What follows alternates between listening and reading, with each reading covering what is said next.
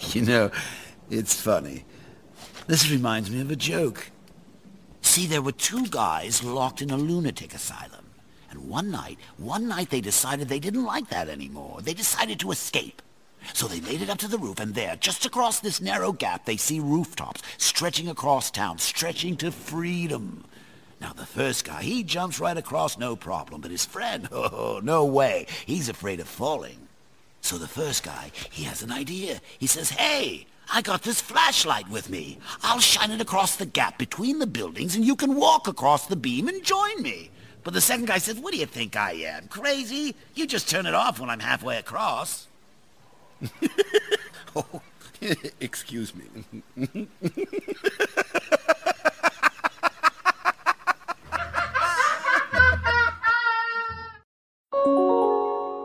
And here we go.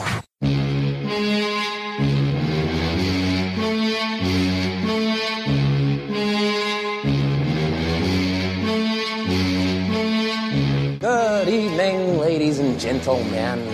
We are tonight's entertainment.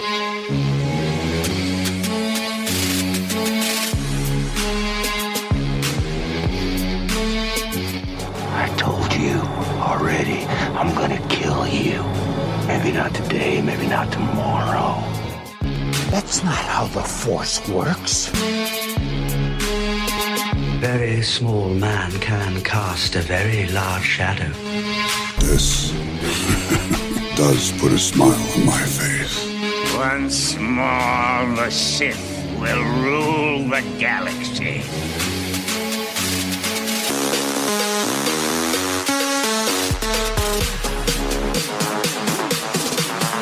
Impressive. Most impressive. You were on the Sith list. Welcome to episode number 166. Ooh, it's almost order number 66 of the Sith List. I'm your host, Raj Dolachai, and my co-pilots for this evening's adventure into podcasting: the young, the restless, not fully Clark Gable anymore because he's got the beard, he's got the stash, he's looking gruff. Mr. Carlos Buarguello, the man we call Crunch Crunch, the man who zigged and zagged through traffic, Southern California traffic, to get here on time. Mr. Les is here. Like he's in grade school. Present. Here so I won't get fined. There we go. Present. No fine for you today. Yeah. Gonzalez. The man we call El Hombre. The man who wasn't here with us last week because he was investing in a startup toy store because he spent so much money on merchandise that he can probably open one up very soon. Mr. Eric is broke as can be now. Strathers. The man that I will never call Tom again. His sire, Mr. King Tom Chansky. What's up, buddy? Hey. How are you? I'm good. Who are you to wave your finger? You must have been out your head. We are very excited again because we have one of our great friends on. It's going to be a fun podcast. I hold deep in muddy waters. You practically raised the dead. We got a plethora of people out here, but we have the beard of knowledge, the host of not one great podcast, but two. Rogue One, a Star Wars podcast for winners, and the wonderful Blue Harvest podcast. Please welcome back to the Sith Lair, Mr. Haas Burkhart. What's up, buddy? Ow. I love it. How you doing, my man? I'm good. How are you guys? Great. We were trying to get you on last week, but we have thugs living around here, and they mess with my fiber optics, as they say. So, mean streets of Montclair. Mean streets of Montclair. Mean fucking streets of Montclair. Scorsese's going to do a film about this city in a couple of years. Wow. Yeah. No, I'm just kidding. I love my city. Thank you for coming on, buddy. Yeah, thanks for having me. Yeah, this is going to be a fun episode. How's everybody doing? Mr. Struthers, you almost went bankrupt. Yeah, man. Force Friday was good and bad for me all at the same time. I have zero self-control when it comes to buying super dope Star Wars toys, and most of the stuff I wanted was just sitting there for the taking. So I took it in exchange for copious amounts of cash. How much would that copious amount be? I spent probably around $500. Damn. Get on my face twice. It was on one item. Well, you know what? That's great. We're gonna talk about that in a little bit once we get into Triple Force Friday, because I do have a question about collectors, because we don't collect. Mm-hmm. Like I listened to the Bad Motivators today. I thoroughly enjoyed the episode. It was great. You had Chris Fresh, the one and only Chris Fresh, on from the Geek Dudes plug, and I demand to be on that podcast very soon. I'm not a collector. I could really give a rat's ass about collecting, but I love the things that people collect. So when I listen to the enthusiasm and the excitement, and I think I put up a tweet that said, I listened to 4 guys talk about how Black Series toys aren't fitting into a hole. And I was like really enthralled with it. I was like, wow, okay, maybe I should collect. But well done on the episode, buddy. Thanks, man. It was a lot of fun. Chris Fresh is a great guest. And if you're not listening to the Geek Dudes podcast that he is the host of, you're missing out. If you really like cursing and dirty, dirty language and talk about very inappropriate things, and sometimes geekdom, dude, Geek Dudes is your show. Yeah, they're great. They're fantastic. And we got to have him on again, because listening to the show today, I was like, God, having Chris on, having Hawes on, having Johnny on, or whoever else, honestly feels like we're just sitting back, shooting the shit and having a great time. And that's what it's all about. King Tom, how are you, buddy? I'm keeping it together. Yeah, you're going to be on just for a Star Wars talk, and then you have to head out, correct? Yeah, pretty much. That's okay. I appreciate you even making the effort. And I think it's only because you found out Hawes was going to be here. It's scheduling and stuff. Yeah, Hawes is going to be here. But that's okay. I would have too. I wasn't going to come and record tonight, but Hawes. Well, thanks for making it awkward for me. Just kidding, Hawesy. Just kidding. Boo, you were in San Francisco? I was. There's rumors that you went to Lucasfilm? Perhaps. I may have had a conversation with Pablo Hidalgo. Maybe not. Maybe. I can't disclose. Was he drinking coffee? No, he was actually looking at his phone and listening to his headphones. Interesting. Yeah, he just literally walked by. He walked into the door and then walked through another set of doors that we couldn't go through. That was it. I got a question for you. Did you get to go inside, or is it like, how does that work? So there's like a lobby reception area where there's like a receptionist / security guard, because she looked like she could kick my ass. Ronda Rousey's working there? Pretty much. I looked at her, I was like, no, you're not the stereotypical receptionist. I was like, yeah. And she didn't address us. So it seemed like this happens a lot. So just don't do anything stupid. Right. Just look around. Don't touch anything. That kind of thing. There was a lot of cool shit there, actually. Like really? Stuff I'd like never seen or I didn't know existed and things like that. So yeah, just like on the bookshelves and a bunch of different books. It's not just like all Star Wars books. There was a bunch of cool stuff. It was really cool being in there. And the really nice thing is it was a surprise, because Brittany and I were just taking a walk down the bay, which is really, really beautiful. The weather was perfect. It was a great time. And then we just ended up there. I was like, I did not know where we were. I kept on asking. I was like, where are we walking to? What are we doing? And we ended up at Lucasfilm. I was like, oh shit, this is awesome. Crazy. Yeah. So it was very cool. Very cool, man. We missed you and Eric last week. I know. I missed you guys too. Nice. Yeah. Very nice of you. And Luke Cruiser, the second baddest motivator, came on and filled in. So thank you again, Luke. Attaboy, Luke. Appreciate that.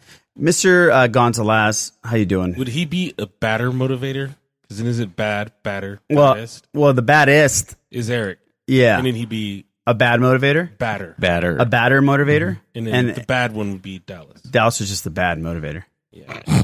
Did I start something here? I'm sorry, guys. Yeah. Is there a hierarchy as far as motivators? That's okay. That's okay. Sorry. All right. You doing all right other than your haikus here? Yeah, that's it. I'm just trying to figure some things out. Okay.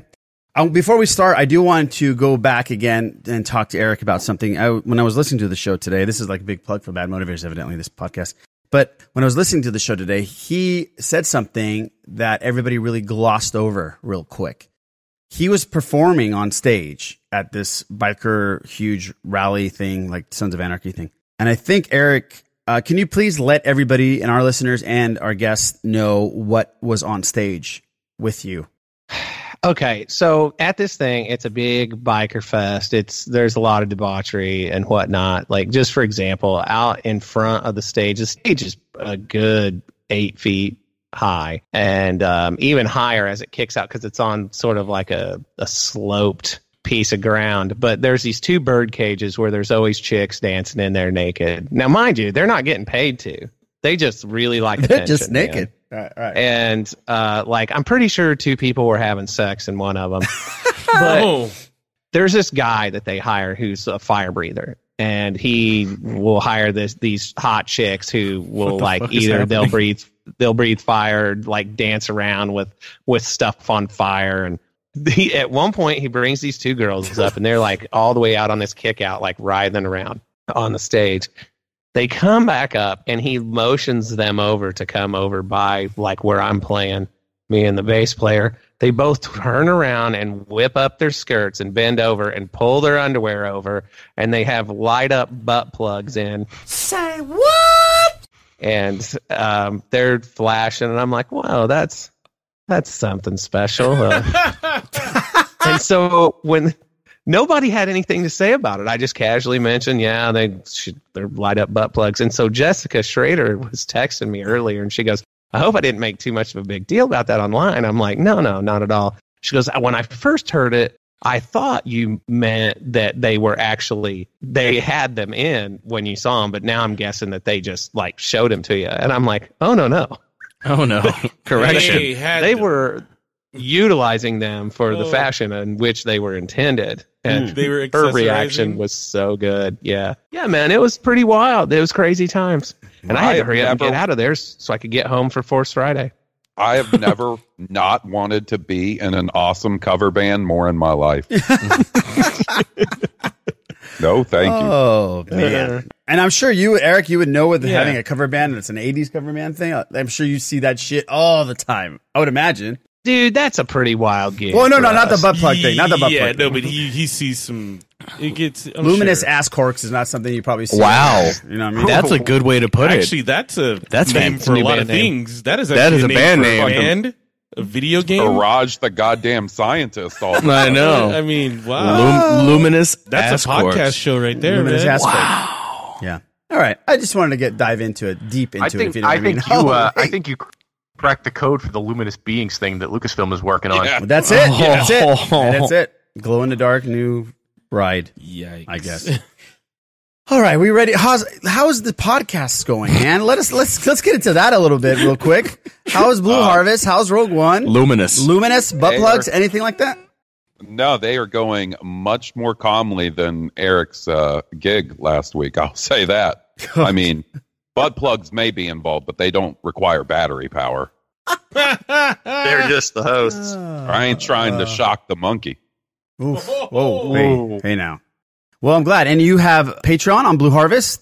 Yeah, it's a good time. We have a bunch of different bonus shows. I actually just posted one shortly before I got on the call with you guys. It's Cooking with Will. Oh, that's world-renowned chef Will Witten. Amazing chef, even though I've never tasted his food. But I'm sure he's great. And King Tom also helps out with that, correct? He does. I have a show with our buddy Tom talking about Star Wars video games. It's a lot of fun. Yeah, fantastic. So, guys, check into that. All that stuff will be on the show notes. So we'll get into that and do the whole Twitter thing at the end. But let's get into the shenanigans. Let's do the Weekend Geek. Let's do the introductions here. We are proud members of the Making Star Wars Podcast Network. Tune into podcasts like Now This Is Podcasting, Blue Harvest, as we just spoke about, Steel Wars, Rogue One, Podcast 2187, First Order Transmission, The Cargo Hold, Kessel Run Radio, Fingered by Rainy and Jason, Tatooine Suns, and Around the Galaxy. Check us out on social media, the SithList.net. Email us, the SithList@gmail.com, and we'll do all of our Twitter stuff. Go to TeePublic to buy some merch. And go to iTunes and like us and rate us and do whatever those... Review us and do whatever those things are, because they're important. That is the shenanigans for the week. Let's get into the box office. It was a massive, massive week. A record-breaking week for Warner Brothers. The Joker delivers the largest October opening ever with $93.5 million, and it's at $260 million worldwide so far. It killed everything. So $96 million overall throughout the weekend. Then Abominable, $11 million, and then Downton Abbey, $7 million. So the Joker absolutely killed it. No pun intended. This week, and we're going to talk, here's the deal about the Joker. I know everybody's anticipating to listen to this and get our whole take on the Joker, but nobody's seen it other than me, I believe. And so we're going to wait till next week to talk about it. It's killing me, but it's going to be good because everybody's going to be able to watch it, most of us, and we can break it down and see what all of our opinions are. But I will say one thing. I thought it was one of the best movies I've seen in the last 10 years. Overall as a film. Not a comic book film, just overall as a film. Not even thinking about the background of the story. Taking all that out of my head, it was done extremely well. One of the best things you've seen in 10 years on the big screen. Even if I saw it at home. Oh, yeah. Okay. Cinematography, the direct. I'm saying in combination of it all together, it was like a super team out there. You know what I mean? As a film. This is a film. Cinema. And we're going to get into that in a little bit because my boy Scorsese shat on some of our favorite films. But, you know, I digress. We'll talk about that later. I also want to talk about El Camino comes out this week. And I know Haas was a massive Breaking Bad fan. Yes, sir. Are you very excited about this? I am. I'm debating on whether I will be staying up late tomorrow after Will and I record and watching it as soon as it goes up on Netflix or waiting until Friday morning and watching it then. But I am very, very excited. I am too. And I noticed that some of the theaters around here, Yes. Les and Boo, are playing it. Yeah. Which My question is, do you or have you felt the need to watch any Breaking Bad prior to this? To refresh? Yeah, just to get a lot of people are doing that. Just to get, get right back to it. Because I know that Better Call Saul is like a whole different ball game, if I'm not mistaken. Yeah, they said that you don't have to, that is not going to tie in. That's what I'm saying. But like, if you watch a couple episodes of Breaking Bad, I'm sure it just gets your blood pumping. It's like going to an amusement park. You get my blood pumping. And you get that first roller coaster, just to get it out of the way and get going. And like, okay, now the rest of the day is going to be cake. No, I was actually going to try. And because it's one of those things we knew was coming for a while. It's like they tried to make it seem like it was a big surprise, but it got out that they were making this movie. Yeah, I had no idea. I had no idea. So when I saw the trailer, I was like, oh my, I like a goosebumps. Oh, really? Yeah, I couldn't believe it. Yeah. I had no clue. I don't know where. And I even said that on the podcast, like, where the hell were we when this like broke, like the news broke? Yeah. Yeah, Crazy. It was getting out there. I remember right around the time they started filming, there was a lot of articles like, is that possible that they're filming a secret Breaking Bad movie? And then the rumor came out that it was going to be on Netflix before it was on AMC and all that stuff. So I'd planned on trying to rewatch the whole series before the movie, but just never got around to it. Yeah, me too. But a lot of people are doing that. It's a crazy segue because Aaron Paul, they asked the same exact question, Aaron Paul, how many did you have to watch to get into it? And this is what he had to say. He was talking to the Hollywood Reporter. I know the story so well, I only had to rewatch one episode to try and understand where Jesse was at. And it was actually the episode that happens around the first scene of this film. So I had to rewatch this episode to understand his mindset. But that was it. Everything else was in my head. So I assume this thing starts off right where that one ends. Oh, yeah. And that's what he's probably saw the last episode. Okay. So it's interesting you asked that question, Les. And I didn't even send you the show notes. So that's your box office. I'm excited. I cannot wait. Now, are you going to, if you have the opportunity to see it in a theater, would you rather see it in a theater or would you rather see it at home? Man, you know what? I would rather just watch it at home. Yeah, because that's how we watch Breaking Bad. So yeah, I agree with you too. Okay, but for us, we saw Survival Sunday, The Walking Dead, in the theater. Yeah, that was pretty cool. Why not give it a whirl? Hey, don't get me wrong. If somebody wants to babysit, I'd love to come out and go with you. Sure, let's do it. It's absolutely. That's all I'm saying is, I mean, for us, yeah, we had that experience, so it just might parallel or be even better. Yeah, I'm sure. I hope it does well in the theaters. And they release it in the theaters just for Oscar intention and consideration. Wow, really? Yeah, that's why they do it now. Mm-hmm. And speaking of Walking Dead, they're going to do that with the Rick Grimes films. I would imagine they're going to be out in theaters and on. So they AMC. Automatically jumped into the League of Oscars instead of the No. It's just no. I'm not saying that. I'm sure that won't, but this will. Well, that's what I'm saying. But wait a minute. Don't discount Andrew Lincoln here. Well, everybody's discounted him for years. I thought he deserved an Emmy at least. He's several. Yeah. Several. But yeah, no, I get what you're saying. Yeah. Yeah. So that's it. That's the box office. Eric, are you ready to jump back into the seat and talk some Star Wars? Absolutely, but I'm going to need everybody's help to do this. Okay. So let me ask you this, Araj. This is one of the first things you have on here in the notes that we talked about is Wedge back? Right. What are you seeing? Let me ask you that first. There's a Spanish cover of a novel that's coming out. I think King Tom would probably know more about this, but there is a picture of Wedge next to Poe Dameron, and it's a Wedge. I mean, they pretty much, there's a picture of Wedge like 2 weeks ago, and they compared it, and it's like the exact look. When I was talking to you earlier this week, Eric, I was like, first of all, is this true? Second of all, do they have the right to make a character look like you even though you haven't been in the fold for 30 years or 40 years? King Tom, do you know if this thing is legit or not? I don't. I'm a bit unclear on that. I know they got it off of some website in Argentina. Yes, because the cover was in Spanish. Right. It's legit, and Wedge is in the movie. Ooh, that's a bingo. Aha. Oh. Is that right? You heard it here? Probably not first. I am pretty sure that he's in the movie. Oh, my sweet Lord. There. Well. I think it's great, man. He does have a Black Series figure coming out. He does. Funny how that works out, right? Yeah. That is so cool. Does Palpatine. Oh, well. There it is. And so does Anakin. No, I'm just kidding. That would have been cool. That would have been really cool. Actually, they reissued the Anakin Black series not that long ago. Yeah. See? Well, there it is. It is. The archive series. There you go. So what do you think about that? What do you guys think about all this? I'm surprised. Just because of how long he said he's not interested. But, hey, cool, man. Good on him. Hot damn. I think it's exciting. I'm not expecting it to be something huge, it'll probably be nice little role. It's not like he's going to be a major part of the story. I'm looking forward to the explanation of where the hell he's been for the past two movies. Exactly.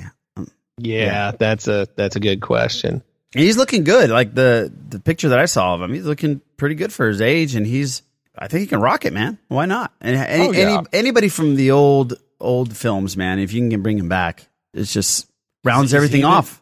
Isn't there some deal where at one point they dubbed over his voice? Yes, in the briefing scene in A New Hope. Okay, so it's the fake Wedge, the head and body, but the real Wedge's voice. I believe that's how it works out, right? Yeah, I think that's right, yeah. But good on him, man. But so anyway, speaking of Black Series figures, you see what I did there? I did. Triple Force Friday was this past weekend. And boy, oh boy, as we teased at the front end of the show, I spent a chunk of money. The offerings this time, man, they actually put out quite a bit of stuff. The wave of Black Series figures, if anybody's hip to that, was actually 8 figures deep, which was kind of surprising. Some stores just pretended like the day didn't exist, and they're still pretending that. Here it is almost a week later as we record this. Now, obviously, I'm into collecting Black Series figures, but what about the rest of you guys? Did any of you go venture out and get you any cool Star Wars gear? I didn't, but my brother did. My brother showed up to my mom's house with the character from the game, from Fallen Order. That Black Series. Yeah, and he showed me, and I thought he was going to give it to me, but no, fucker, he skipped it. I was like, well, you don't even collect. He's like, yeah, but just look how cool this looks. He's like, look how cool it is over here, not in your hands. Yeah, and he's like, it has a little robot that goes on his shoulder, too. I go, I know the fucking robot, okay? But yeah, he didn't give it to me. But my brother got something, and I didn't.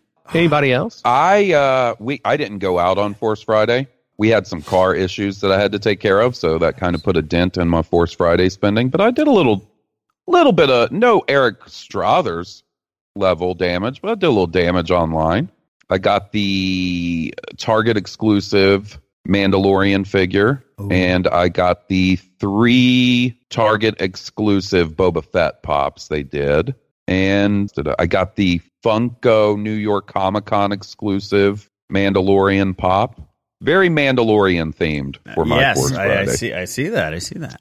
I bought one today. I bought a first day exclusive, whatever those things are called in the white box Black Series. Yeah, of the Mandalorian. yeah. Cool, man. Good. That's a good score. Where'd you find him? In a Facebook group for $25. Well, damn. Well, speaking of those first edition Black Series figures in the white boxes, if you've ever thought, man, I bet being Eric's friend would be neat, well, guess what? Here's your chance. I'm looking for 4 of them that I haven't managed to get. So if anybody has the Mandalorian, the second sister, Rey, and the... You know what? I'll take any of them. Any of them at all. Just go crazy. Just send them Eric's way. Yeah, just send them to me, and everything will be fine. King Tom, you do anything? Yeah, I went to Target on Friday morning just after dropping my kids off before going into work. I got some Christmas shopping and got most of those. The new, what is it? The 5-inch figure lines. Galaxy of Adventures? Yeah, Galaxy of Adventures. They look pretty cool. I got a pop, a Ray pop, and some mini mystery pops for myself. I got Kylo and one of the Knights. Oh, nice. I was glad I didn't get 2 3POs because that's been my luck with these things usually. Oh, damn 3PO. Well, here's what I was talking about in the beginning of the podcast. The question that I want to ask King Tom, Eric, and Haas. This collecting of these toys, has it completely just taken the fun out of not for you guys, but for kids?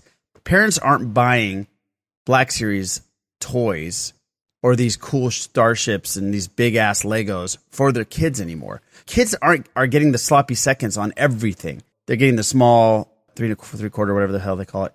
Has it completely gone the other way where kids are not playing with these toys?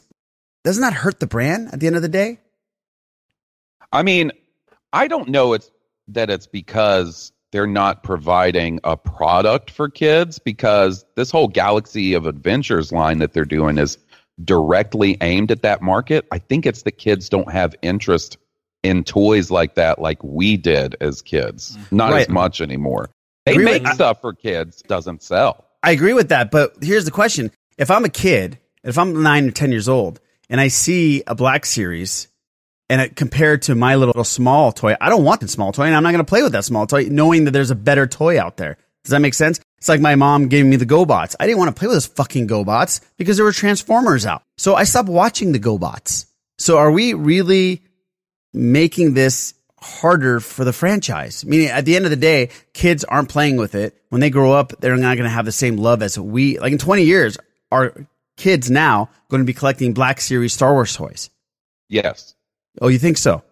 Well, that's the thing. Like the reason Black Series exist is because collectors are who buy the products. You make the products that sell. The reason that different lines in Star Wars don't exist anymore is because they don't sell. What does sell is Black Series. You see what I'm saying? So like they're playing to their market. The reason they make these type of things is for collectors and for people that want things in a bigger scale, more detailed, extra accessories and things of that nature. Right. Okay. And then also you have the fear that the enjoyment and love will be gone. It'll just be a piece of plastic in a box. That's your fear, correct? Now, my fear is that kids aren't going to be playing with it. That's what I'm saying. Because they're inferior to the other products. And so in 5-10 years, they're not going to give a shit about Star Wars. They're not going to they're going to buy toys. What my thinking is that at some point, like Haas has a passion for collecting, Struthers has a passion for collecting, but it's driven by their love for Star Wars and the way they felt as kids. Right. What I think might happen later on, if that does happen, is that the love will be taken away, but the passion for collecting has never gone away. People collect stamps, coins, and a lot of it is for financial gain at some point. A hell of a collection for, valued at whatever it is. So I think at the worst, the love for something, collection of Black Series might go away, but the financial drive will still always be there. So I think people will always collect everything, to be honest. But, the love for it might disappear, which is sad, but people will still collect, yes. And I understand what you're driving at, but let me just give you some anecdotal evidence. You're ruining toys for everyone. That's what he's trying to say. I'm not shitting on it. I'm just saying. Like, I know parents aren't buying kids. You're the problem. The coolest Star Wars shit, and that's what sucks. Well, yeah, honestly, man, because I spend an inordinate amount of time in stores in the toy section, I can tell you what is and isn't walking out of the shelves. Toys in general aren't as big as sellers as they used to be. It's when you have a franchise like Star Wars, for example, where grown-ass people are buying a ton of it, that's great for them because grown-ass people are dumb and they'll spend more money on it than they would a toy for a kid because whatever emotional pull that has on us, we're willing to pay more of a premium for it. But as far as my kids go, they like playing with all of the scale Star Wars toys all at one time. It doesn't matter to them that Rey is a 6-inch series Rey, but my Poe Dameron is one of the 12-inch figures, and then this guy over here is. Well, they just play with them. Henry loves all of them. Okay, he likes the smaller ones because they'll fit in his ships. My son, he had a fit tonight because he broke his Darth Vader Galactic Heroes. He broke one of the legs off of it, and like he loves those, and he mixes and mingles those with the larger ones. And you know, my kids, like Eric's, are younger, so they like their toys. They don't go crazy for them. If they want something for Christmas, a lot of times it's something digital or a video game or an experience. Yeah. But the toys they have, it's not like, oh, this is a collectible, I'm going to love it and take care of it. They bash them together. Yeah, they fuck it up. Yeah. Well, that's why I was asking you guys with having kids. Do they care? So if they don't care, that's great because even if they're playing with the small ones, by the time they get older, they'll want those Black Series and they can be able to afford it once they get older. That's what I was just worried about, that the love is going to be gone by the time they grow up because they're not buying it. I just think that they don't differentiate, right? They don't just go, oh, sorry, this is a Black Series, I'm going to not touch this one at all. It's just like, hey, we're all cool. Star Wars, let's just do our thing. Well, that's great to hear. Because ultimately, they still will ask, and they're going to get to an age where they'd rather have the Battlefront or Fallen Order because it's digital and they can play those games later as they get older. So that's where maybe the loss goes. But my kids have an emotional tie to their toys. They love their toys in a way that, I mean, they play with them. Yeah. But 20 years from now, I suspect that my daughter will reminisce about her My Little Pony toys and stuff like that. They still mean a lot to the kids. So yeah, that's what I'm getting at is we all had that same love. And that's why some of us, like you guys, are still collectors because of that love when you were a kid. Where I was getting at is I hope that these kids still have that love. And I don't know because I have a kid, but he doesn't play with toys yet. But you guys do. But you guys have reinforced that they do. So which is great. Yeah, they do. Great news. Yeah. Okay. Awesome, man. So, okay. We should have a trailer coming. There's been like mixed reviews on when it's going to be. And now it's looking like, as opposed to being the 14th, which we were all hoping for, that it's going to be the 21st. Oh, is that right? I didn't hear that. Damn it. Yeah. Black Series Rebels said, trailer October 21st. You can take that shit to the bank. Oh, Something damn. like Black that. Series Rebel. Yeah, maybe that's the case.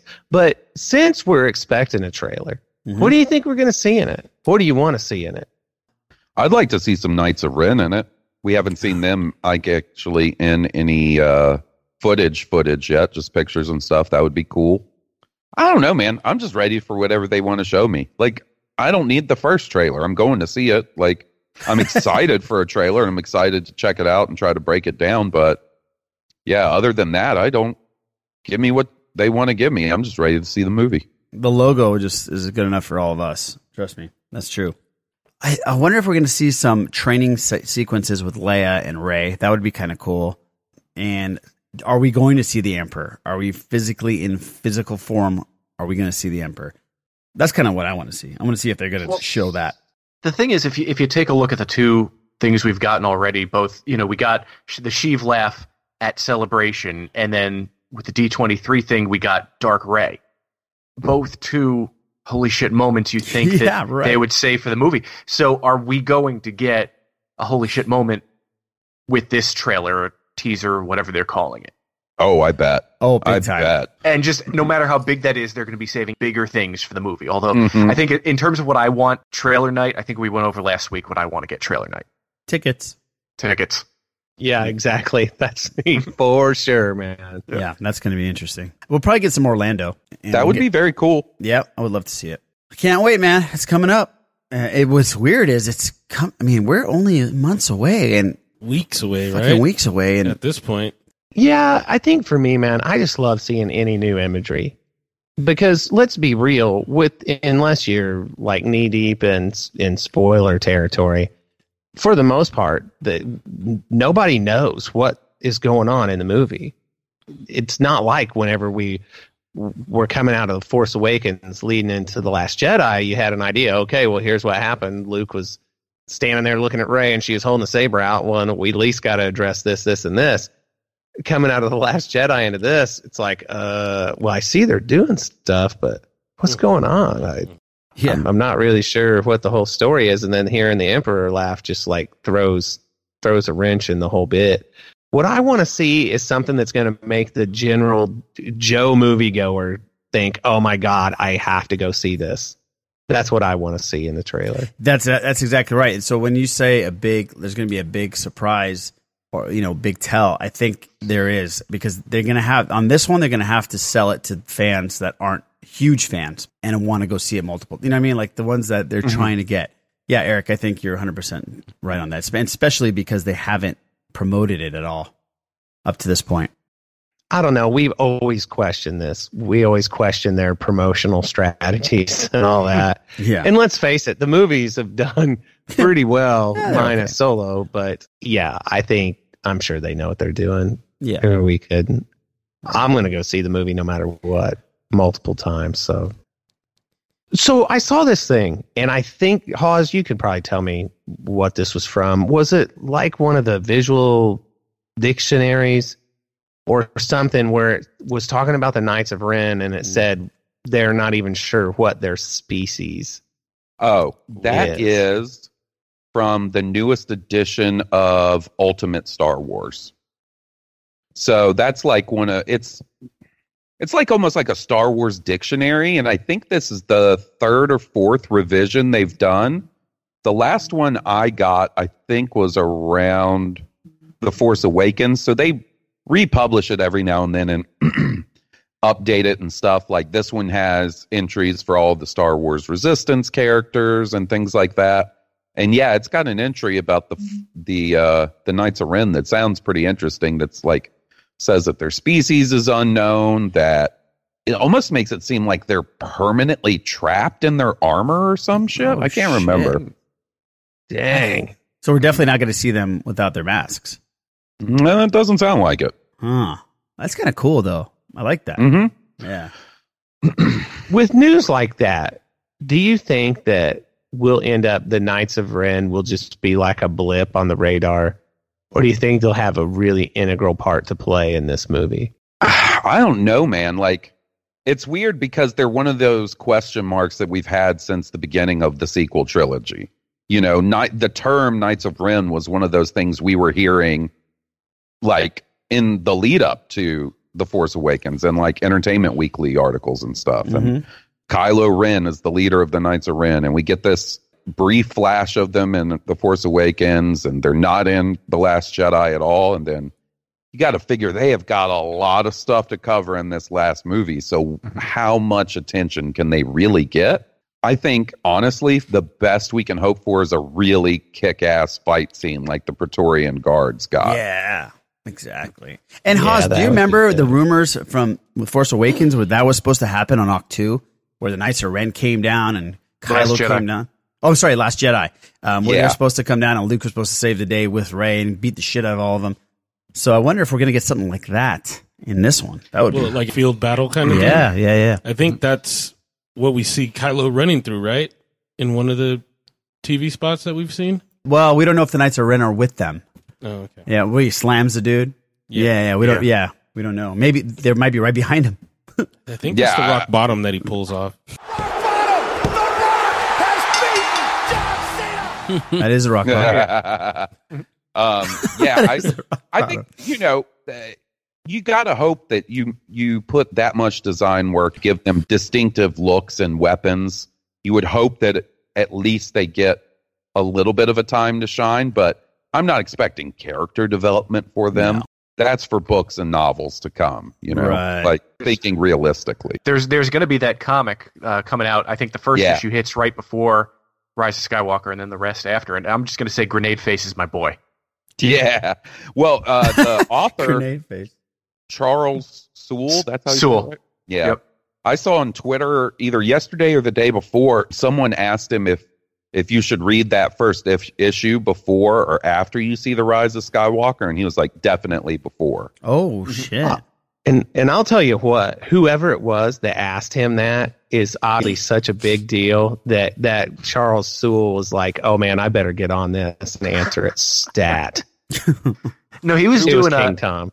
No, I asked him a question. Yeah, I asked him another question, and he something having to do with something that happened in a comic he wrote with Anakin and Palpatine, and he said something like "search your feelings." So that's the answer I got. That was cool. I saw that. I was trying to make you look cool, man. Thanks, Eric. Well, you still got an answer, so you do look cool. Yeah, you still got an answer, buddy. Kind of. What do you think the end credit scene is going to be? I'm just kidding. No. Can you imagine they pull some shit? It'll be, I'll tell you what it is. It's going to be Anakin being born, and it's going to turn out that it's just Stephen King's Dark Tower, the Gunslinger series, where it just starts over at the end and nobody knows. It's The Matrix. They better get security in the theaters if that's going to happen, because I'm going to fucking Hulk out. Berserker Hulk. I believe Berserker that too. Haas. You wouldn't be the only one either. They'd be like, going, what the fuck? Well, they leave it completely ambiguous. It'll be Shmi waking up from a dream or something. Straight. My God. Yeah, Oh exactly. my God. If Carlos, dude, Why would you do that to me? Can you imagine that? What does your heart tell you? don't imagine that. That would be That'd be the that worst. would be the laziest thing. JR's going to wake up. It'll be Bob Newhart waking up. Yeah, exactly. Suzanne Plachette going, it was just a dream. Oh, man. I can't believe they did that. Man. That was pretty funny, though, when they did that. It was good. Yeah, Now, I definitely do not want an after credit. That's a Marvel thing. I don't want them to do that in Star Wars, even though, let's be honest, Solo tried to do it within the body of the movie, sort of, with the whole Darth Maul thing. Like, that's a classic after credits sequence that would be in a Marvel movie, but just in the actual body of the movie. Right. But if they decided to do one, it was like, oh, you guys really thought this was going to be the end? This is fucking Star Wars. It never ends. There's an episode 10 coming sometime. Tomorrow. I would not be mad. I'd be like, hey, I wish they didn't do it like that, but I'm totally cool with it. Yeah, that's true. That's true. Yeah. Or how about it says, Homer Simpson here, proud addition to the Disney family and soon appearing on Disney+. Click here to subscribe. Yeah. Give us your money, bitch. Don't forget to sign up at the kiosk on your way out. Yes, exactly. One thing. That would suck so bad, dude. Talk about riots. Subscribe. I do think an end credit scene, that you're right. I don't want to see that in Star Wars. I'll sit and all the way till the end of the credits. At least the first time I go see it. But it just made me think how it Endgame, because of how long the movie was. They're telling you, there's no scene after the credits. Get out. Because they're needing to turn that theater over. Yeah. Seriously, they come in. Soon as the music started playing, they're like, get out. There's nothing. Go. You're like, fuck you. I want to hear Iron Man's banging on that thing. Yeah, then Fuck the off. hammer and all that. Yeah. Yeah. You guys hear my cat singing?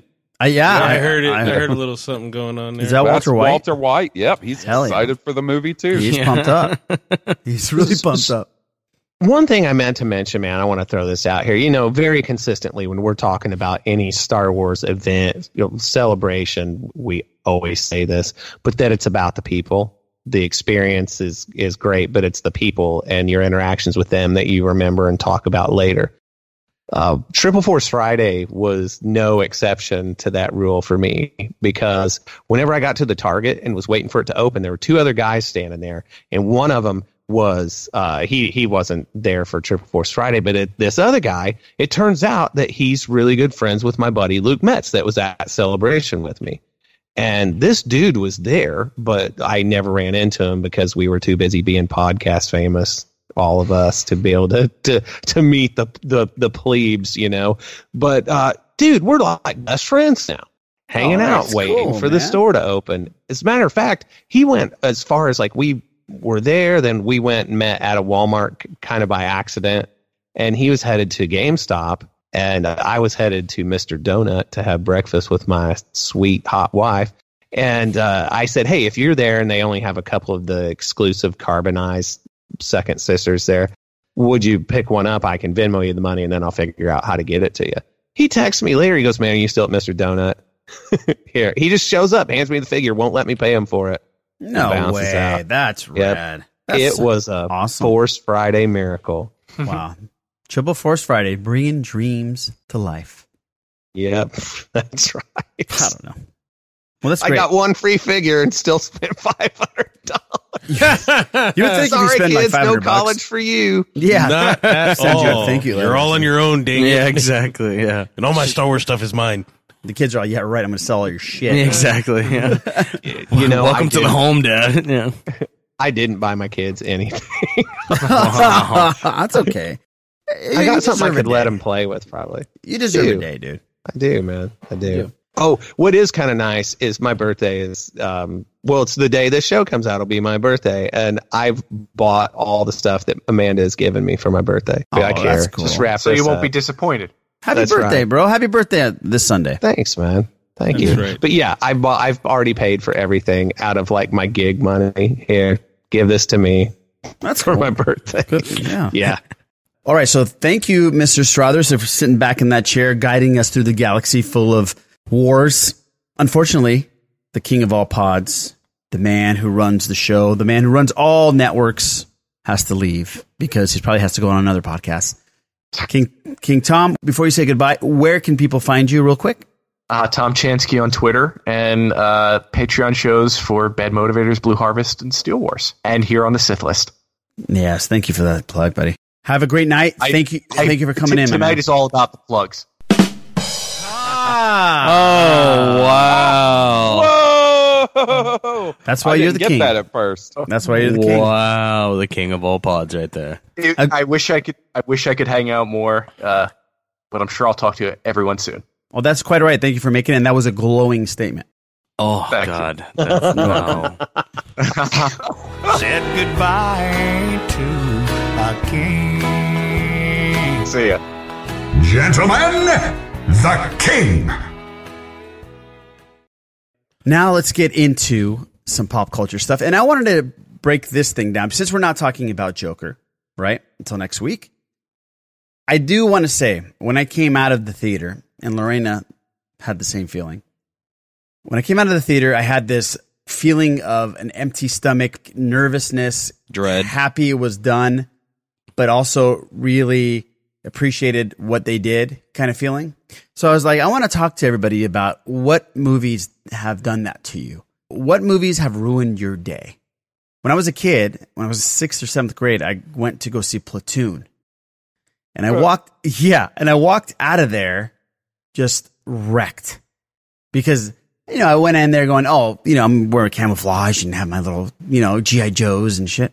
Came out of there going, holy fuck. It really wrecked me. It was a fantastic film.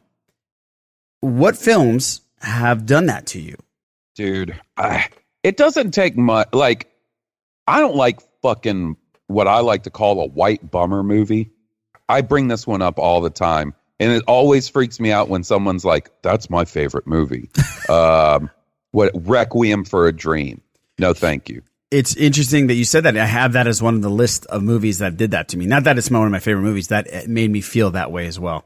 Good call. I remember as a younger kid, and this is actually a movie that I do like and I will rewatch. Seven.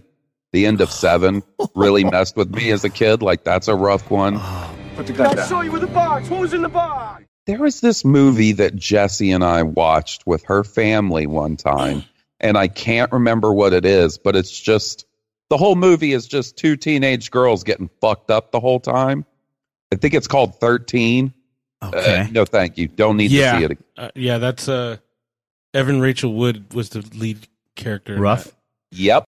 I can't do movies like that. Like, they bum me out. Like, I'd rather just watch space wizards and dudes in tights, like fight aliens and shit. Like, I'm okay with that. I know I don't have the most sophisticated taste in movies. I'm never going to be a movie critic that's like, what's the emotional core of this movie? Like, nah, man, I'm okay without it. You just like going to movies and you just to go to movies and enjoy yourself. Yeah. Yeah. No, it's quite all right. I don't know if you're going to like Joker if you do go see it. But I have a movie that ruins my day usually when I see it. I think I know which one it is. No, you don't. Viggo Mortensen in it. I heard that there's one with Viggo Mortensen and his kid. Every time I talk The Road? Yeah. That's tough, but no. This one for me, it's a Menace to Society. Oh. Yeah, that's and it sucks because spoiler, spoiler, the guy doesn't make it out. Like, no. They don't make it out of the hood. Like, they end up getting they reap what they sowed. Mm-hmm. And when you're watching it and you're going, okay, maybe there's a chance, and this is some rough shit, and then boom, you're just like, oh, come on, really? Yeah, that is a rough one too. Really? Yeah, that's tough. Yeah. But all the ones you have on here, yeah. So on a couple of them are like, okay, they're not too bad. But I don't want to tell them yet because I want to hear Eric's to see if it's because already Requiem is already on here. This is be kind of a weird pick, man. But in 2005, there was this movie called Boogeyman. It's a horror film, and it's not the best horror film in the world by any stretch of the imagination. But there were some really cool filmic techniques in it. So basically, this kid was like plagued by the boogeyman when he was young, and basically his dad kind of tortured him for being a pussy over the whole thing, tied him up in the closet, the whole bit. And as the way they filmed it and the way they would do like these moving forward like camera jumps as the camera would move, dude, that movie was so dark. I left the theater after it was done.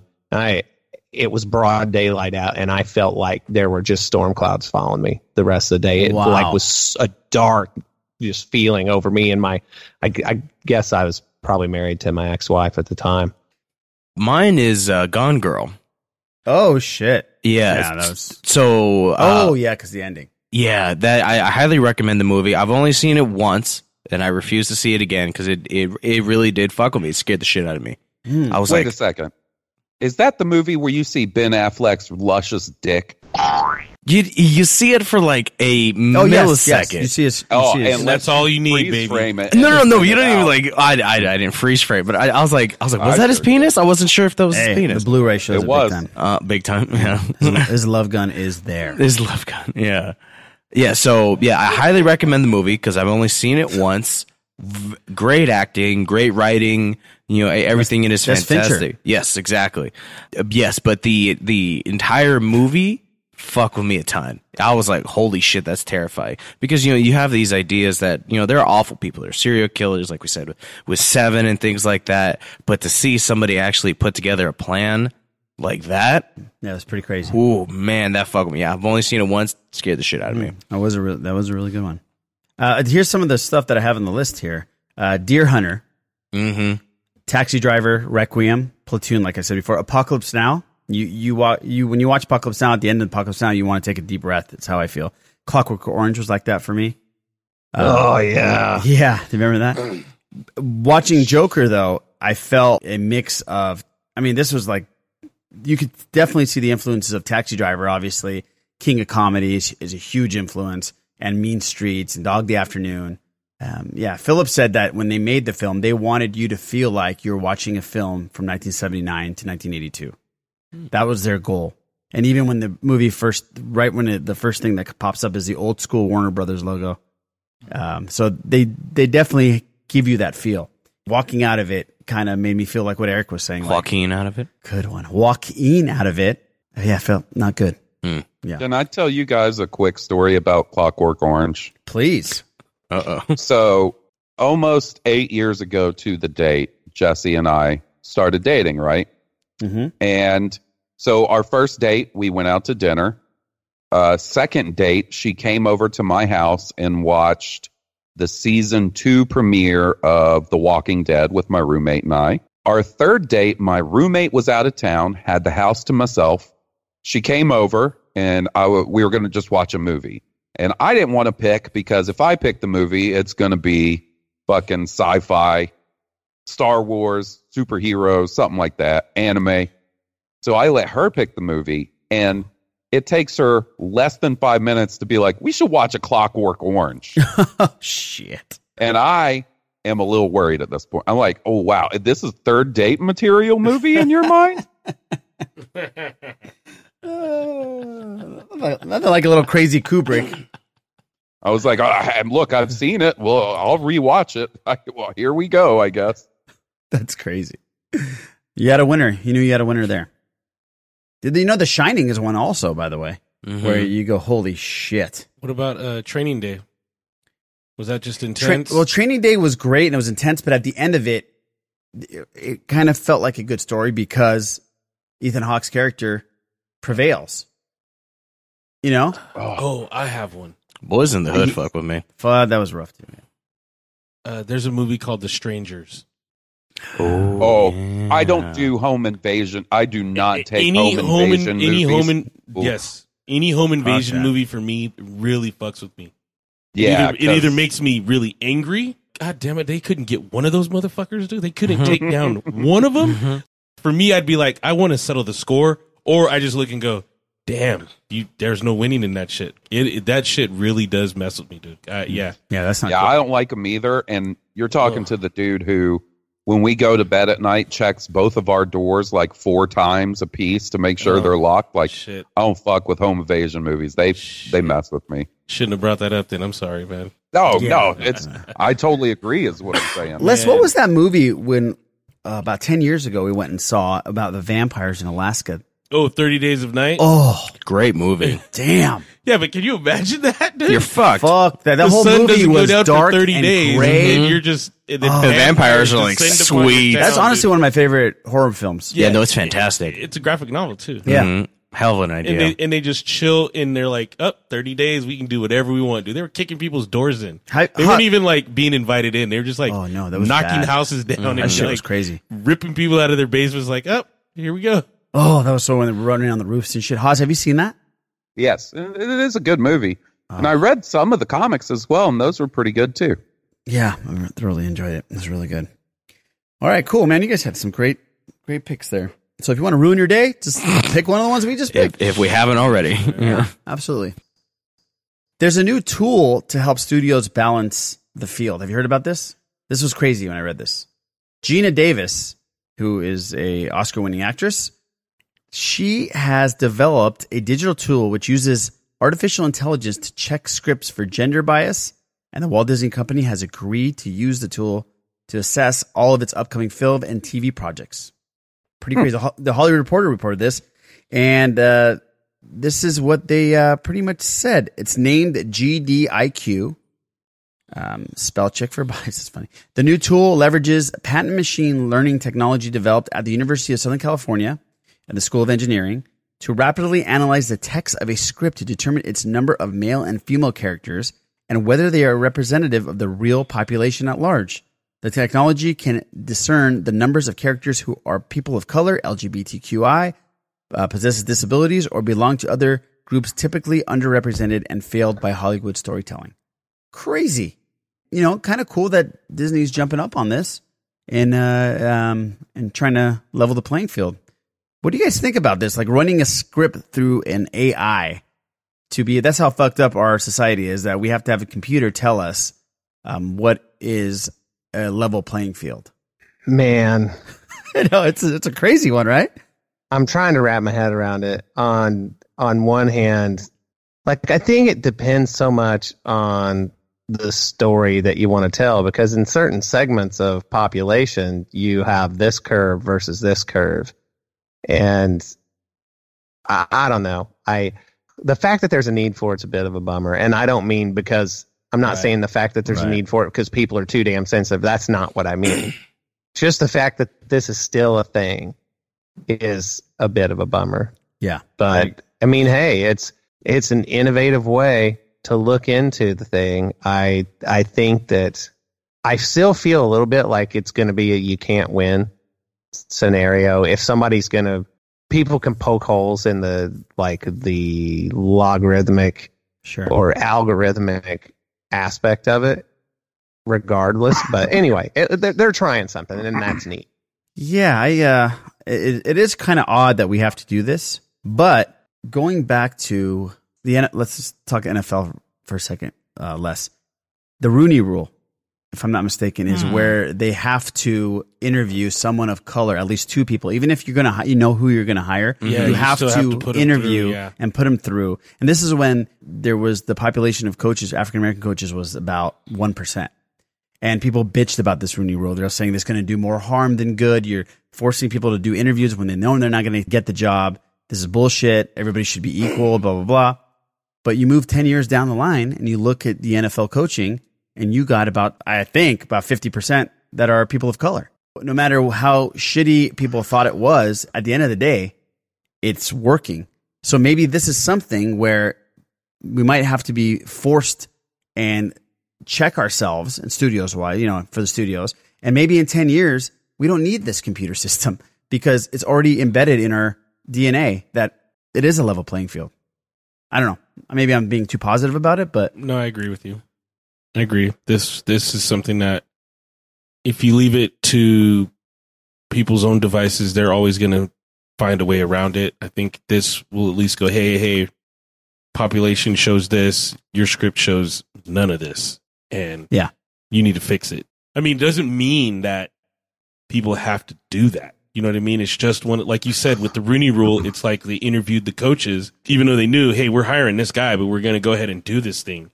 In some cases, they were like, wait a minute, this guy's interview was so awesome. That's exactly what I'm saying. We're going to do that. We're not going to hire the guy we thought we were going to hire. This guy's amazing. So for this, this is not saying it's the end all be all or this is the hammer, but just it's something to suggest and say, look, this is what you guys may want to go for. Here you go. And that's awesome. I mean, my main thoughts on it is the fact that they had to develop a complex program to fix this is a bummer. The fact that it really is an issue is a bummer. Yeah. And do I think an AI program to scan scripts for this sort of thing is going to be the end all be all answer to that problem? Probably not. But if it starts everything off in a better direction and starts fixing this problem a little bit, then why not? Why not give it a shot? Right. Exactly. And hopefully this becomes a positive thing. Gosh, we're talking about tools.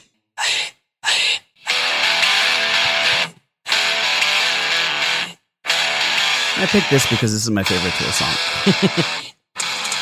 That's the only reason, right? Yeah, Eric's a big fan. Yeah, of course.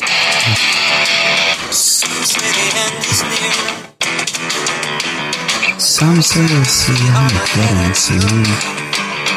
Odd that this is your favorite Tool song and you live in California. Yeah, that's why I love it, because Maynard is so right about everything he says.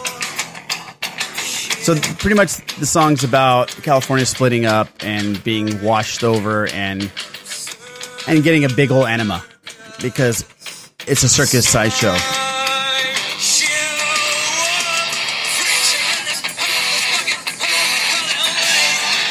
Obviously, I picked Tool because our guest is probably the biggest Tool fan that I've ever met. And they are back, and they're back with a vengeance. And they're such great musicians, and I want to get Eric's take on Tool. And I've heard a little bit of Eric's take on Tool when I've talked to him before about him. Go with you, Sir Haas. When did you get into them? What is the main thing you love about them? Yeah, give us your take on Tool. So I got into them, I would say probably my sophomore or junior year of high school is when I remember first really getting into them. And I was aware of them before. Like, I vividly remember the first time I saw a Tool video. I was sitting on the floor in my room as a kid, and my parents passed down the old family TV to me. It was one of those big, like, floor model TVs with, like, the wood grain. And right. It was like a piece of furniture unto itself. Oh, those were the best. And I'd been playing Nintendo 64, and I turned it off and turned on MTV, and there was a Tool video playing, and I was like, I don't know what this is, but it freaks me the hell out. Like, because their videos are pretty fucked up, especially back then. And so, like, I didn't get into them immediately after that. It was one of my cousins that really got me into them. And, yeah, that's when I got into them. What do I like most about them? They're the best band ever. Just listen to that fucking musicianship. Oh, they're so good. Like, they are the heir apparent of some of the best classic rock bands, in my opinion. I really like what they do. I love the poetic nature of their lyrics. Like, I know a lot of people prefer sort of the first two albums, the more grungy stuff, but I actually like their more prog rocky stuff that they moved into after that. That's more of my favorite type of stuff. And I think as a complete package, all of those dudes in the band, the music they create, the visuals, sort of the weirdness of their... Yeah, the darkness. And another thing is, like, when I was in high school, like, Angry Tool, like the first two albums, Undertow and Enema, and their EP, Opiate. Yeah, when I was a angry little shithead in high school, they were perfect. But then as I got older, like, the more spiritual and, like, mystic side of Tool that they moved into was exactly what I needed. So it felt like they, as a band, they almost sort of grew up and matured along with me, if that makes sense. I know it might sound a little goofy. No, it makes total heady, sense. but absolutely. Think Garage. I remember the first video I saw was Sober, and then when Stinkfist came out, I was like, oh hell yeah! And then I think we were riding in your car one day, and you were playing Tool, and I'm like, I fucking love Tool, and you're like, I do too, and we were really, like, we just connected over that, and I think you said something. You're like, dude, there's so much movement in their songs. Well, yeah, because I mean, you guys all know I'm a huge Rush fan, right? And I love Rush because when I listen to Rush, I feel like I'm listening to an orchestra playing rock music, right? Like progressive rock. Tool ramps that up another level, which they're harder and they're darker, but I feel like I'm listening to a composed, orchestrated song when I'm listening to a Tool song. It has different movements, and that's why I love them. They remind me of Rush, even though they don't sound anything like Rush, if that makes any sense. Oh, I think it's an apt comparison, though. Okay. Like, I think you can make comparisons, especially with the later stuff, to Rush. A little Pink Floyd is in there. Like, oh, yeah. And I don't think they're a band where you listen to them and you go, oh, like, these guys heard Dark Side of the Moon and just tried to do that all over again.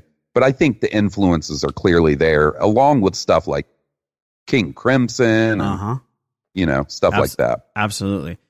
Mr. Strothers, you musicianal professional, I get to see butt plugs and people. What is your take on Tool? They're super great at what they do. They have such a defined sound that, you don't even have to wait for Maynard's vocals to come in. That's Tool. Either that or it's a band trying to sound just like them. You know what I'm saying? They have that recognizable of a sound. And I do like their more prog stuff. I find it more interesting in the long term. The comparison to Rush is really good because there's so many time signature shifts, and all that means is like for people who aren't hip to all that lingo, it's just like whenever it suddenly seems like the whole beat gets thrown off. When the grudge lying around, negativity, calculate what we will not tolerate, desperate to control all and everything, unable to forgive the scarlet letter.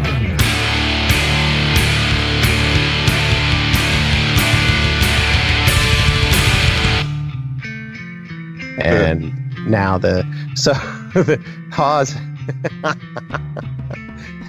he had asked me, he was in why don't you just tell the story, Hawes? Yeah, so, I don't know, about 2 months before the new album came out, I was hardcore on the Tool Reddit, their subreddit, on some fan message boards, and like this stupid argument over how many time changes there are in one of their songs broke out.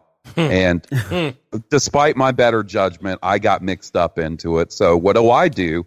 I go to the two dudes that I know would know the answer to this. I go to Eric Strothers and my buddy Steve, and I send them a message and I say, hey, how many time signatures are in this song? Now, to Eric's credit, My buddy Steve got the text and was like, fuck you, I'm not counting all that. Are you crazy? A hell of a lot. Eric actually tried to do the homework and give me a legitimate answer. Oh, nice. Nice. Yeah, I came back like, okay, are we talking about how many times does it change or how many time signatures are there actually in there? Right, because it's all open to interpretation and blah, blah, blah. Oh, that's great. That's great. That I took it explains very it all right seriously, there. man. Yeah, I can imagine. But So what was the answer? But I do, dude. I don't know. I don't know. It's 95. Well, because here's the thing too. You can count the beginning, depending on it, with no reference. There's no drums, right? You could count it this way versus this way. Then later on, when that section reprises in the song, then you're like, oh well, crap. Okay, well here's the beat. Now I got to think about it like this. Okay, so let's go back to the beginning. I notated that all wrong. I counted it all wrong. That sort of thing. Right. It's definitely open to interpretation. Yeah. And like I tried to just Google it. I was like, this is an easy answer. Somebody's going to know this answer. And every answer I found is different. Wow. Yeah, I'm still a little bummed that we couldn't get tickets to come and hang out with you guys and see them. Like the biggest bummer to me about that is we knew they were going on tour. We knew when the album was coming out. We knew the album was coming out for like 4 months before it came out. Right. And the week before tickets go on sale, they're like, hey, here's the tour. It gave us zero time to prepare or strategize or anything. Yeah, that's true. And but I think, Haas, even if we did, I think we would have been asked out. That thing went so quickly, and so many of our friends tried to get tickets. We're still trying. Hopefully, we can try to. I don't know. Hopefully, we're trying to get tickets popped up or something. I don't know. Les and I are trying to figure out a way to get there somehow, some way. I hope you guys get to go. I mean, they are. I mean, obviously, I'm biased, but like, they're the best live band I've ever seen. And I know we talked about it. Was it on here or was it on an episode of Blue Harvest after you guys? Maybe it was when I had you guys on Blue Harvest. Yeah, we talked about it on both, I think. Yeah, because I know and like Les Boo and I went to go see them, which was amazing. You know, nobody is going to call them the greatest showmen ever. They're not exactly the most energetic band on stage. They kind of just stand there. But the production and like, it doesn't matter. Like everything they have going on and the fact that they're pulling off that music live, to me at least, that's all I need. That's worth the price of admission alone. They're actually opposite of showman. Maynard is in the back. He doesn't go to the front to be the front man. He's in the back with very close to the drummer on the right hand side. Danny Carey. Yeah. So no, you're absolutely right. I have one crazy Tool story, and then because I've seen them probably 5 times in my life, but the very first time I ever saw them, I don't know if I told you, Haas, but the first time I ever saw them, it was right here in California. It was in Pomona, if I remember correctly. It was probably 1995, and that's right before they blew up, though. Right? Yeah, they were starting to blow up. 97 is... Well, Undertow came out in 93, 94, I think, Cause. Am I correct? So Opiate was 92. Yeah. Undertow was 94. Yeah. And then Enema was 96, towards the end of 96, I think. It was before Enema. Mm-hmm. And we're on packed house, and people are going crazy, and then these Tool comes out, and this girl with a bikini comes out. Oh, that's and right. she's dancing, and I was like, this is very odd because this doesn't feel like Tool. Like Tool wouldn't do this. And so she's dancing, and then all of a sudden, guys are like big, like football players are like freaking out. They're like in heaven. They're like, oh, hell yeah, blah, blah, blah. Show me your, all this shit. And I was like, okay, yeah, I'm not gonna say a damn thing. She starts stripping and stuff, and then she takes her bottom off, and she has a massive penis. Yep. You should have seen their faces, the guys that were so pumped up. It was like classic. One of my favorite stories is they played the Scientology Center. Oh. Like they have like a music venue somewhere over there, right? Wow. Or used to. Right. They were one of the first bands that got booked. And for the first 20 minutes, Maynard just bleated like a sheep into the microphone at them. Oh yeah, I could totally see that. The second story I have is not really a Tool story, but it involves them. When Lollapalooza was going on, and I saw them there, actually, I think the very first time, Lollapalooza used to travel. They're the ones that started this whole festival thing. Yeah. Was Perry Farrell and Lollapalooza. And it was Alice in Chains headlining with Primus headlining. It was Primus headlining, Alice in Chains, Tool, Arrested Development. It was a Rage Against the Machine opened up the entire thing before they were big. Mm-hmm. It was huge. But when that Fishbone was there, I don't know if you remember Fishbone. Yep. Something happened where Fishbone, one of the trumpet players, got kidnapped.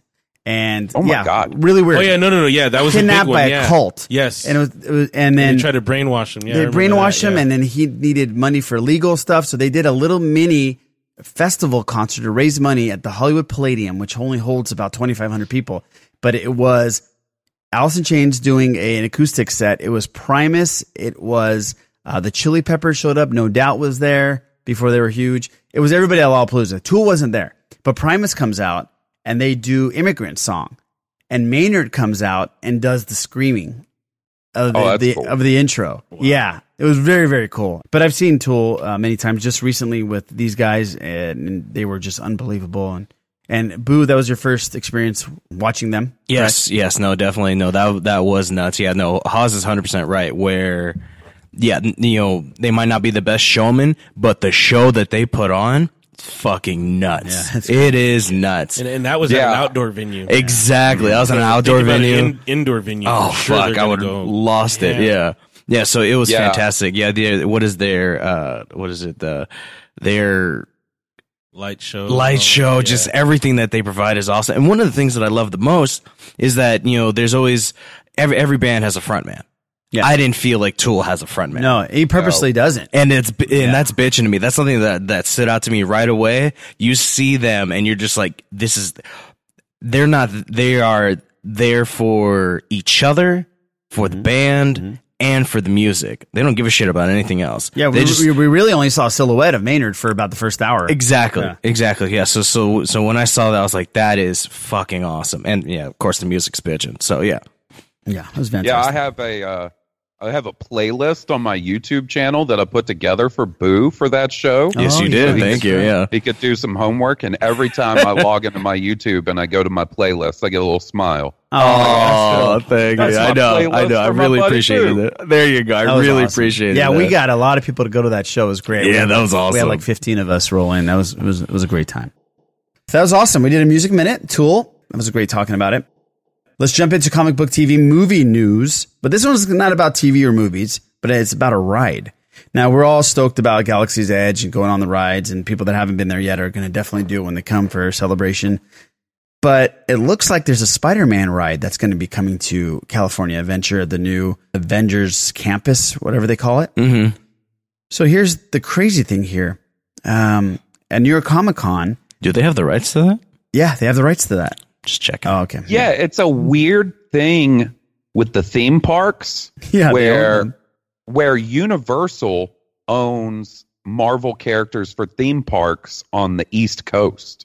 Yeah. Oh, I didn't know that. Really? Yeah, oh, that's why when you go to Universal Studios in Orlando, in like the Islands of Adventure Park, like they've got like a Hulk roller coaster. I've always wondered that. That's right. Yep. Yeah. That's a trip. Okay, so on the East Coast, they have the right. So this is definitely not coming to the East Coast then, because at New York Comic Con, Scott Drake, who is a creative executive at Walt Disney Imagineering, explained what we are going to be able to do on this ride. When the mischief that Peter Parker gets in, where spider bots are released all over Avengers Campus, he needs all of our help. That's where we set up. We get into these vehicles and we go on this crazy adventure through all different parts of the campus, cleaning up and slinging webs right to Spider-Man and trying to help him out. And so you're going to be able to do a Peter Parker, dude. You're going to be able to sling a web, which is kind of crazy. I don't know what the technology is so far, but who knows nowadays, man? Is it going to be VR? I don't know. I don't know if they're going to give you something. There's no way we're sitting in like Star Tours. It is, but it's moving. But the picture I saw, everybody's sitting like Star Tours, but it looks like you're moving around like the entire Avenger campus. I don't know. So I read an article about it, and it kind of made me. They didn't use this as a reference point, but it kind of made me wonder if it's going to be sort of the next evolution of like that Buzz Lightyear ride at Disneyland. That's what I was thinking. That's interesting. Yeah, because like where you're sitting in there, you have a little gun and things like that. Yeah, that's what I was thinking. They mentioned that in this article as well, Haas. So I think that would be really cool if like you're whipping around slinging webs and like maybe they even score you at the end. Like that could be really cool. Yeah, that would be rad. That would be amazing. And at the end, hopefully you get like a money shot. Oh, Lord. What? Oh, I didn't mean it that way. Lordy. You've got to stop, man. Lordy. Malik will be hearing this in about 12 to 15 years. And that's why I'm doing this. Oh, I'm prepping him up. Luminous ass corks. I know he's going to hear Luminous ass corks. Yeah. That's like, the name of this episode. Listen, let's be honest. Malik is going to know before he hears the podcast. Like he's going to know what kind of dude his dad is. He's going to be like, he's a solid guy, but every now and then he might make a fucking money shot joke. There it is. There it is. Okay. There it is. He's just gonna shake his head. Yeah. We had our opportunity last week when Eric wasn't there. For what? A money shot? No. Oh, Jesus! No. Good thing I missed. Good thing I missed that episode. I'm Fuck. I'm talking about talking. Woo! We really didn't. We're pretty conservative last week. We have what are you trying to say? We have an email from Dylan. Go ahead, Les. Read Dylan's email. Hey, Sith listeners. It's been a while since I've emailed in. I got a new job where I can't listen to podcasts. So I've been slowly catching up, but I'm finally caught up. I managed to watch Joker this weekend and was floored. Since I saw it, I haven't been able to stop thinking about it. What I like most is that if you had no knowledge of who the Joker was, you'd still be entertained by this movie. I think those make the best kind of comic book movie because they appeal to the general audience just as much as they do the comic book community. Keep up the good work, Dylan. Thanks, Dylan. I appreciate that. And we're going to dive into the Joker next week. But I'm glad you didn't ask us a question because we wouldn't been able to answer it this week. But I'm glad that you loved it. Dylan wrote into Rogue One this week. Oh, cool. And had a very similar opening where he's talking about how he hasn't had time to listen to the show. And let me say, you guys were much more polite about it than one Mr. Johnny Grasso was. So. Johnny probably ripped him, huh? Wow. Nah, not really ripped him, but he was like, Dylan, what are you doing? It's called working, but it's okay. We need to get Johnny back on here. Yeah, we do. I miss talking to Johnny. Get that guy from Johnny's got a back. great new gig. Doing well. He's doing well. I'm very happy for Mr. Grasso. And Dylan, thank you. And thank you for listening to us again. And quit your job. Now, we have another email from Nathaniel. I wonder if this is about the Joker. Probably. This is about the Joker, but we can all answer this question. Yeah, Go okay. ahead. Hey, guys, it's Nathaniel. Hope you guys are doing well. Thanks, buddy. My first question to you guys was about a year ago, and it was simply, what is your favorite version of the Joker? And that was due to the fact that there was a lot of buzz about the filming of the Joker. Now that the film is out, I'm going to ask a simple but similar question, and that is rank the Jokers from least best to best, meaning that they're all damn good. I see his list here. He's missing one. So here's his list. Mark Hamill, Cesar Romero, Joaquin Phoenix, Heath Ledger, Jared Leto, and then he's missing Nicholson. Oh, yes, he is. So, Nathaniel, you got to put Nicholson in there, buddy. Well, we can do that for you. For me, well, it's going to be hard for you guys because you haven't seen the Joker. You haven't seen Joaquin Phoenix's. We'll take him out. We'll put him as an asterisk. Okay. I won't answer this till next week.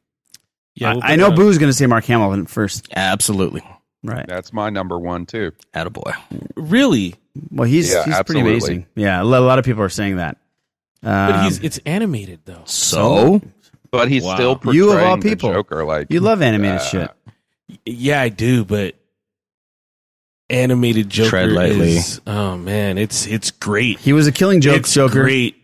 I don't think we'll ever get a physical Joker as good as Hamill. I think that's just, you put that somewhere else. Oh, I see. That's my way to point. rebound on that one, buddy. No, but that's the point is, yes, he's obviously, when you have an animated version and he's doing his thing and he's traipsing around when you're playing the Arkham games and he's just bouncing around when he's that's Hamill too, all over the place in the DC animated movies, you're like, this is, and I don't think we'll get anything like that. You know what I mean? It's just not coming. But yeah, that's, wow. I'm not even going to touch it anymore. I'm good. Okay, good. I appreciate that. You did okay. Haza, what do you say? Your number one is Hamill as well. Number 1 is Hamill. Number 2 is Jack Nicholson. Number 3 is Heath Ledger. And number 14 is Jared Leto. Yeah, I know you love Leto. Yeah. I say it's a hard line for me between Hamill and Nicholson, but probably Hamill, I'd say, is my number 1. Okay, cool. I think it's always going to be that. Because Nicholson was, when Tim Burton brought Batman, you know what I mean? That was like, okay, this is it knocked all the Adam West stuff out of there. It just booted everything out, and it just changed everything. Like it blew the door open, really. And what we get now is everything's a take on that or based off that. You kind of want to stay in that Dark Knight of Gotham kind of thing. And yeah, and Nicholson's Joker was as crazy as it gets. Dude. Yeah, he was cool. Mark Hamill had a quick take on the Joker. This is what he tweeted out. The Joker movie opens today. The awesome Joaquin Phoenix, Todd Phillips, and Scott Silver brilliantly reimagined the character as never seen before. 2 thumbs up from the old school comic book version. Me.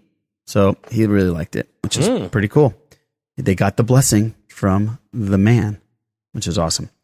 Now, I wanted to talk about Helstrom because I didn't know what the hell this was about. No pun intended. I was hoping that maybe Hawes and Les would know. So Marvel's first horror series has found its cast. They're going to be on Hulu. Marvel's Helstrom centers around Damien and Anna Helstrom, the son and daughter of the mysterious and powerful serial killer. The siblings have a complicated dynamic as they track down the terrorizing worst of humanity, each with their attitude and skills.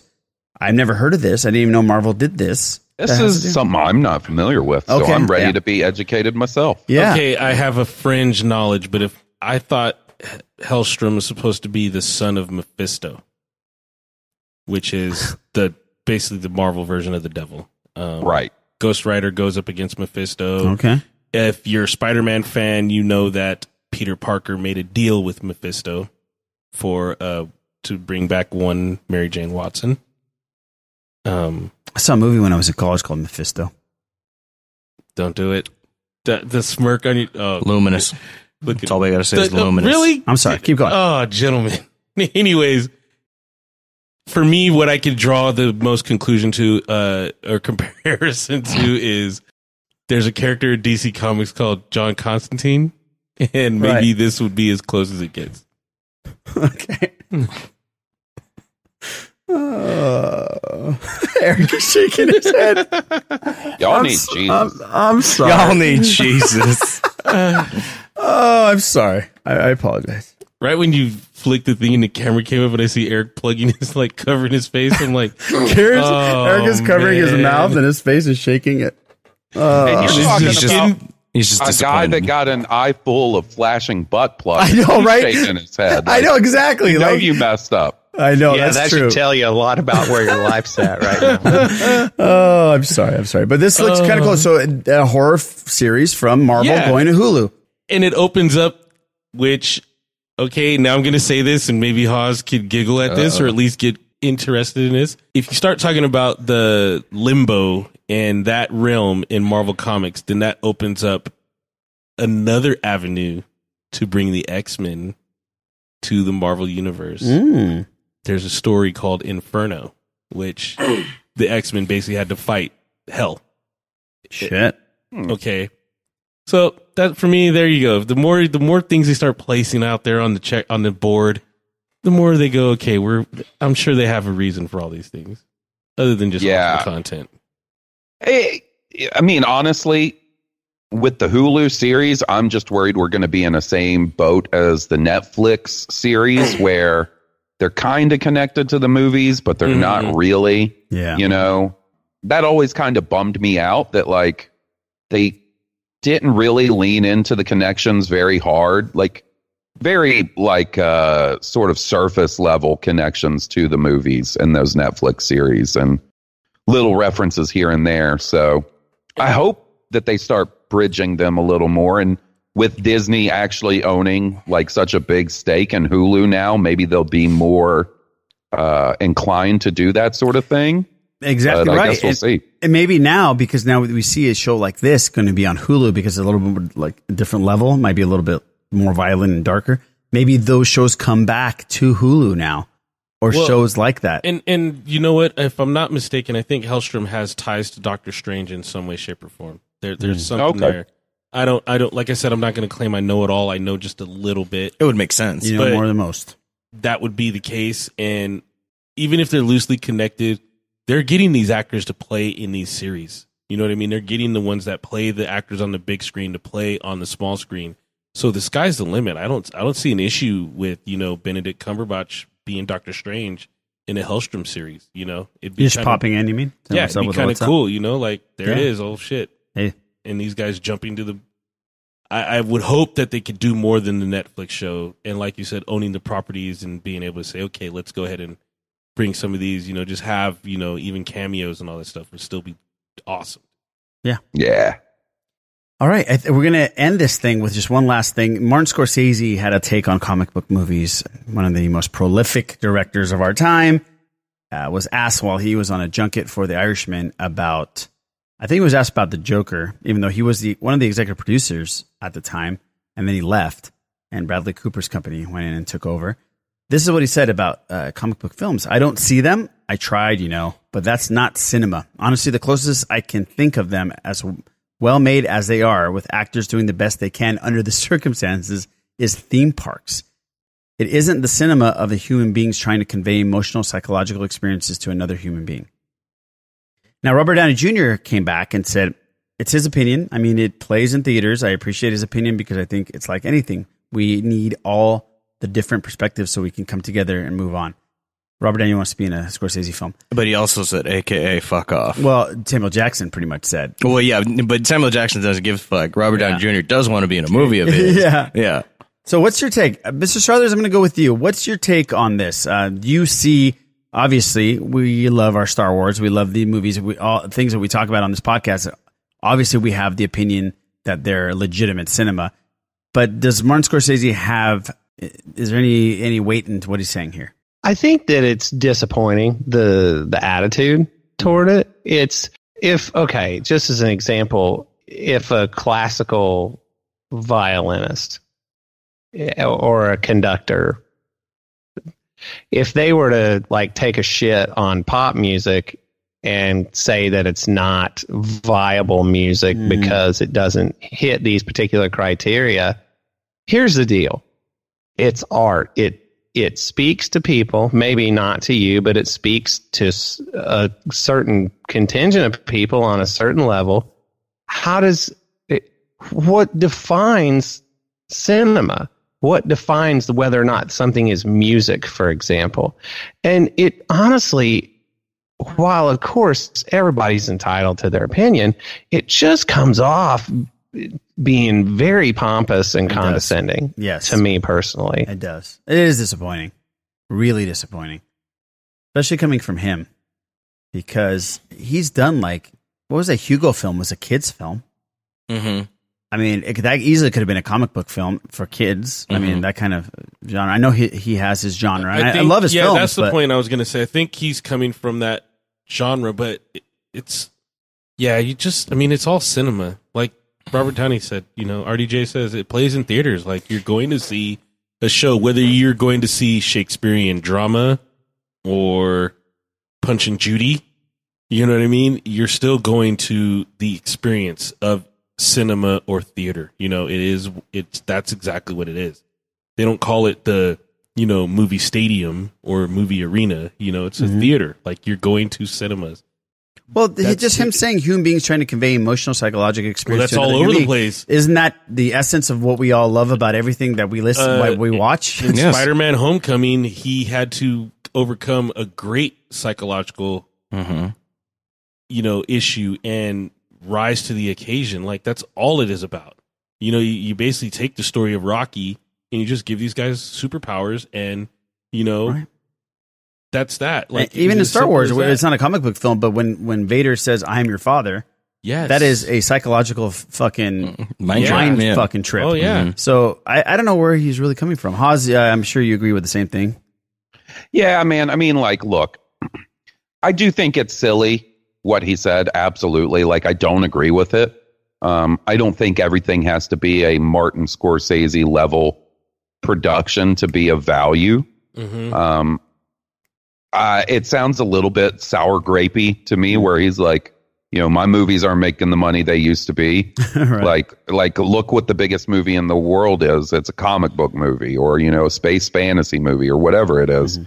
But like on the other hand, I also think it's silly when people are like, shut up, Martin Scorsese, you don't know nothing. Because obviously the dude is legendary. But I mean, I'm not going to let what Martin Scorsese says about comic book movies affect my enjoyment of them at all. I don't care what he thinks about them.